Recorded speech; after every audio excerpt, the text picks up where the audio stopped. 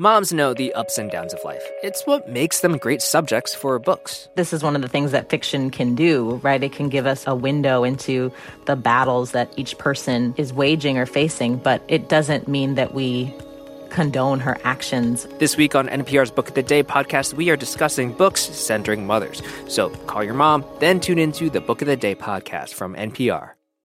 I'm Dave Isay, founder of StoryCorps. This message comes from NPR sponsor Subaru, celebrating their Share the Love event now through January 3rd. By year's end, Subaru and their retailers will have donated over $250 million to charity. Visit Subaru.com/share. Whenever people talk about something that makes them stick out or feel marginalized, sometimes you'll hear the offensive phrase, "I felt like a leper." Over the next 2 episodes, we'll hear from a few people actually living with this stigma and how it's affected families through generations. They don't want to talk about leprosy. That's a dangerous word. Forbidden to talk about it. It's the StoryCorps podcast from NPR. I'm Camila Kashani.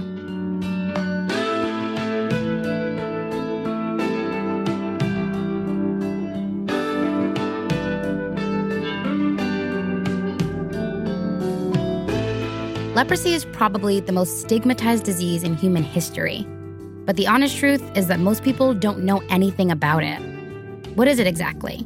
Does it even still exist? Wasn't it eliminated like centuries ago?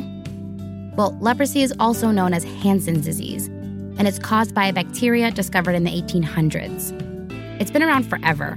In biblical texts, it's usually talked about as divine punishment or being impure. But even though it's curable now, and most people are immune to it anyway, there's still this shadow over it. I'm going to let StoryCorps producer Joe Corona tell you the rest of the story.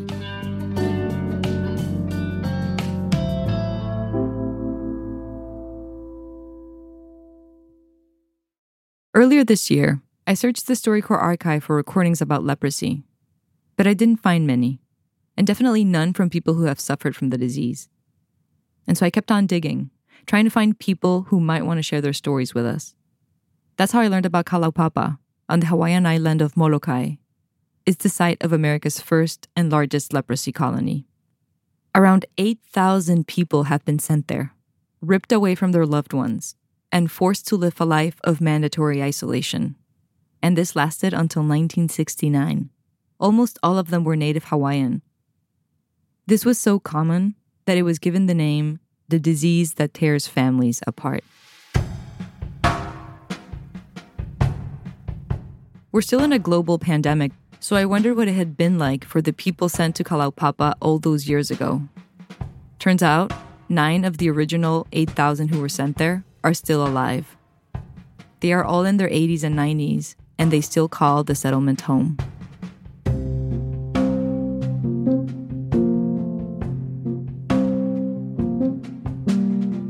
Access to Kalaupapa is even more restricted due to COVID, and almost no one from the outside is allowed in.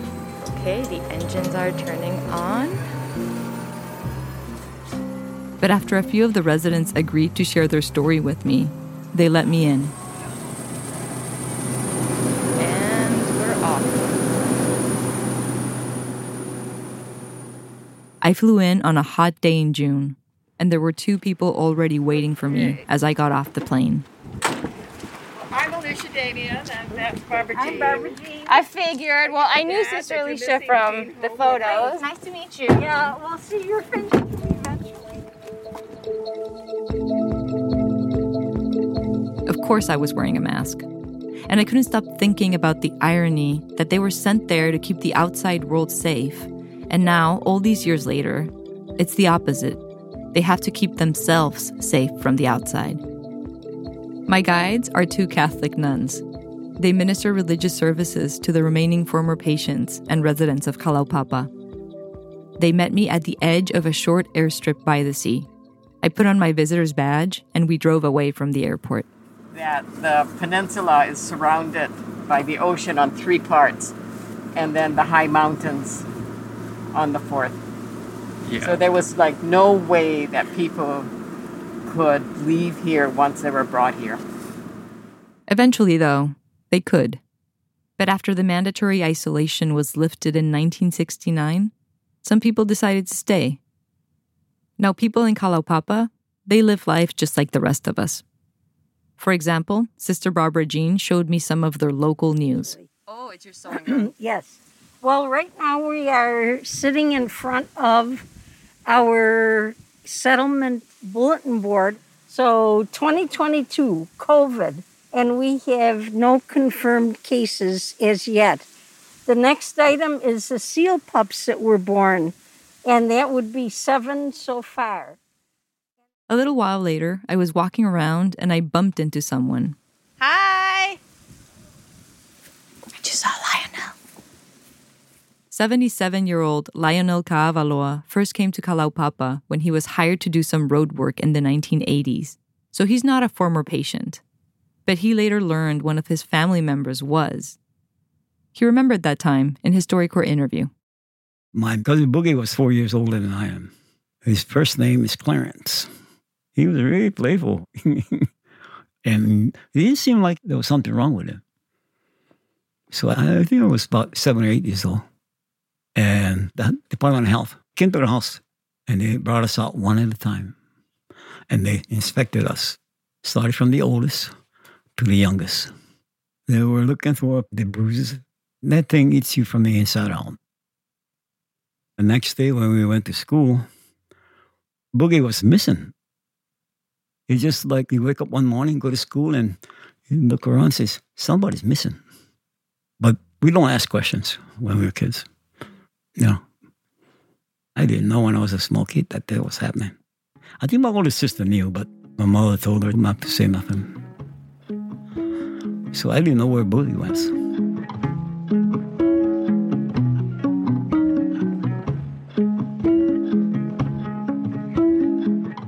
"30 years went by, and by the mid-1980s, Lionel was a grown man.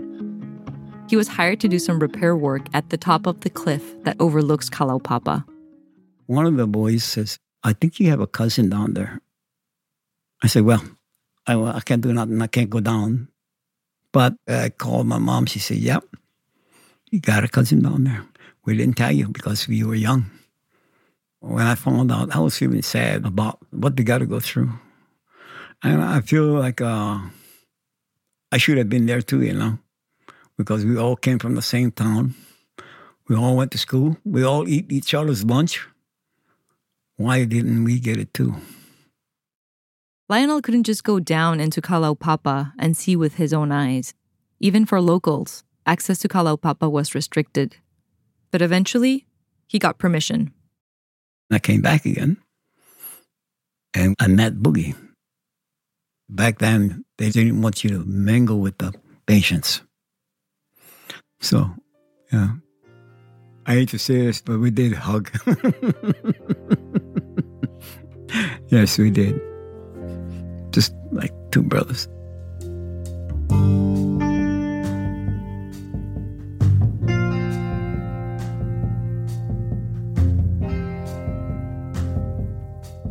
After that, they stayed close, up until Boogie's death. Clarence Boogie Kahilihiwa died in 2021. He was almost 80.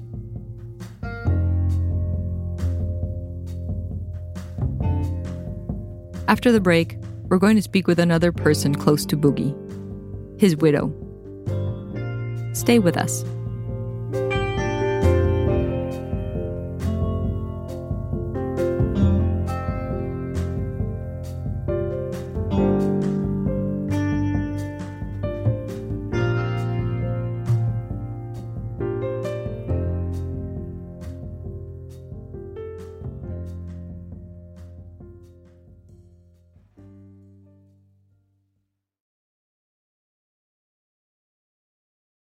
Okay, close your eyes for a second.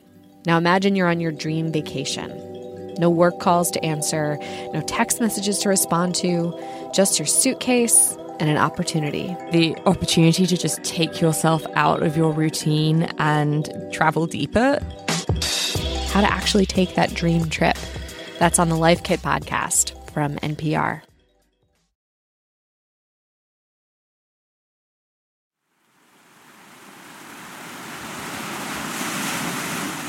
After my first day, I walked around and came across a rocky black beach. First day in Kalaupapa, Molokai. And honestly, it's been a little bit overwhelming. I mean, it's like being in the middle of paradise, but completely isolated. I'm looking at the cliff right in front of me that kept patients in here. The natural prison that this place was. And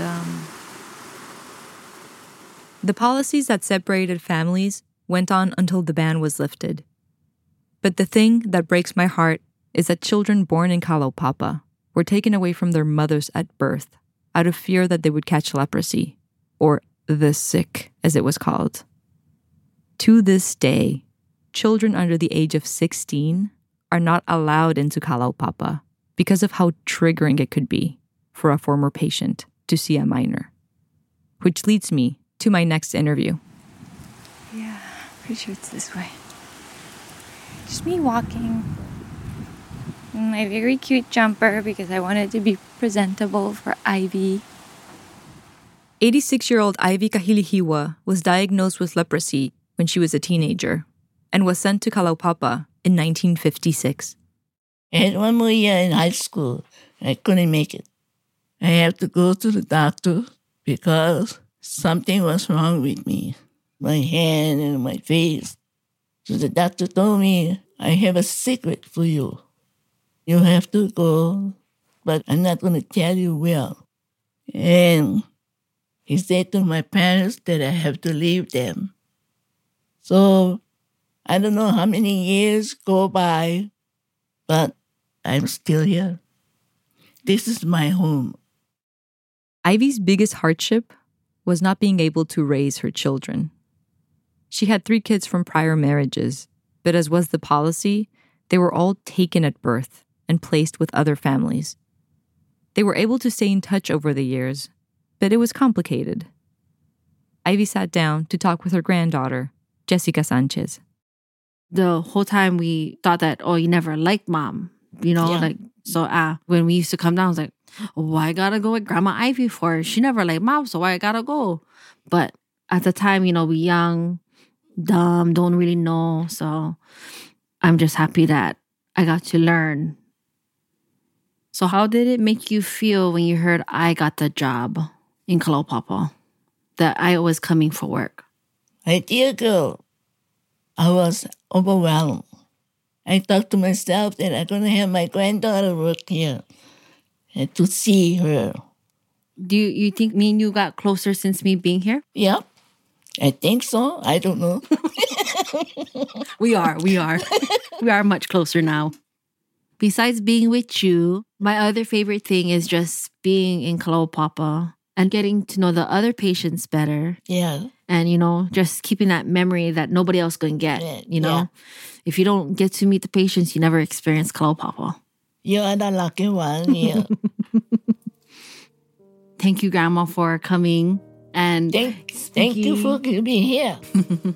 I'm happy for you to come down here, and you're happy to be here with me. Oh, yeah, I am.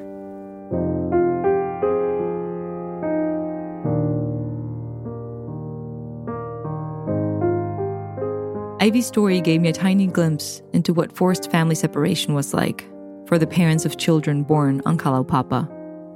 But what was it like for the kids? Doug Carrillo grew up on the island of Maui, and he remembers when they came to take his father away. I was like 6 years old, and somebody came to pick him up.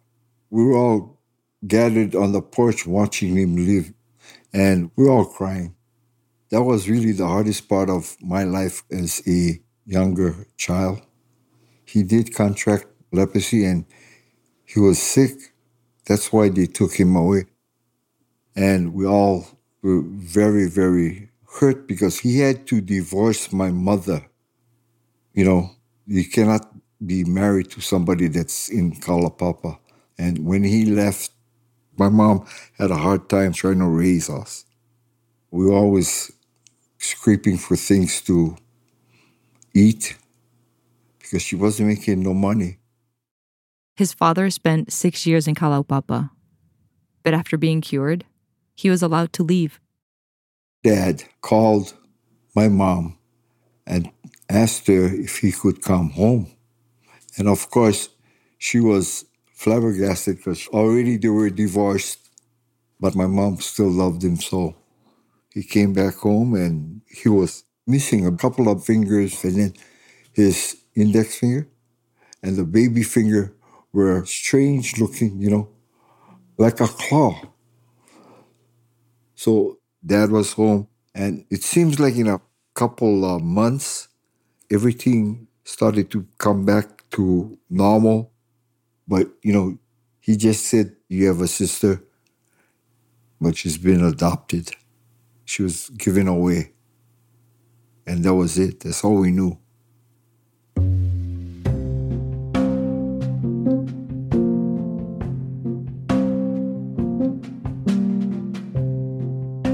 During those 6 years on the island, Doug's father had a baby with another patient.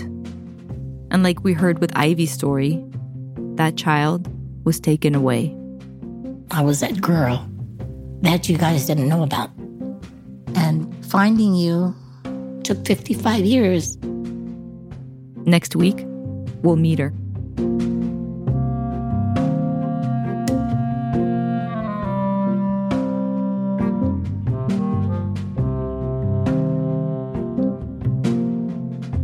This episode of the StoryCorps podcast was produced by Joe Corona and edited by Jared Sport, who's our senior producer. Our lead producer is Eleanor Vasily. Max Youngrice is our associate producer. Our technical director is Jarrett Floyd, who also composed our theme song. Our fact checker is Erica Anderson. Our story consultant is Jasmine Morris. Special thanks to Ben DeHaven. To see what music we used in the episode, go to storycorps.org, where you can also check out original artwork by Lynn Lucien. For the StoryCorps podcast, I'm Camila Kashani. Catch you next week.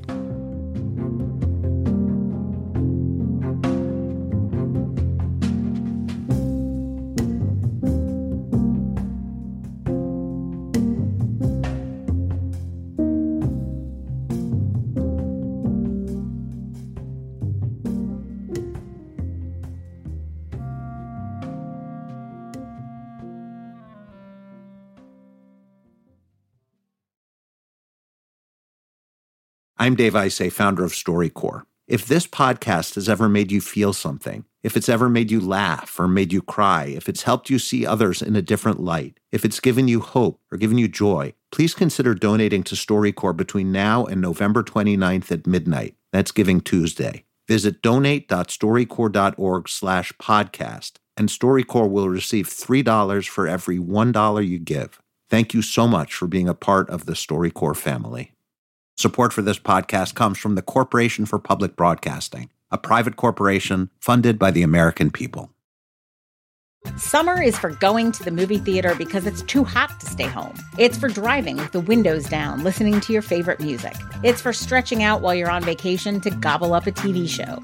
For a guide to some of the TV, movies, and music we are most excited about this summer, listen to the Pop Culture Happy Hour podcast from NPR. When the economic news gets to be a bit much, listen to The Indicator from Planet Money. We're here for you, like your friends, trying to figure out all the most confusing parts. One story, one idea, every day, all in 10 minutes or less. The Indicator from Planet Money, your friendly economic sidekick. From NPR. On It's Been a Minute, we're keeping you in the know when it comes to culture. I break down the latest trends and the forces behind them, and introduce you to the creatives who think deeply about how we live today. Come for some good old cultural analysis and have a few laughs with me. Listen to the It's Been a Minute podcast from NPR.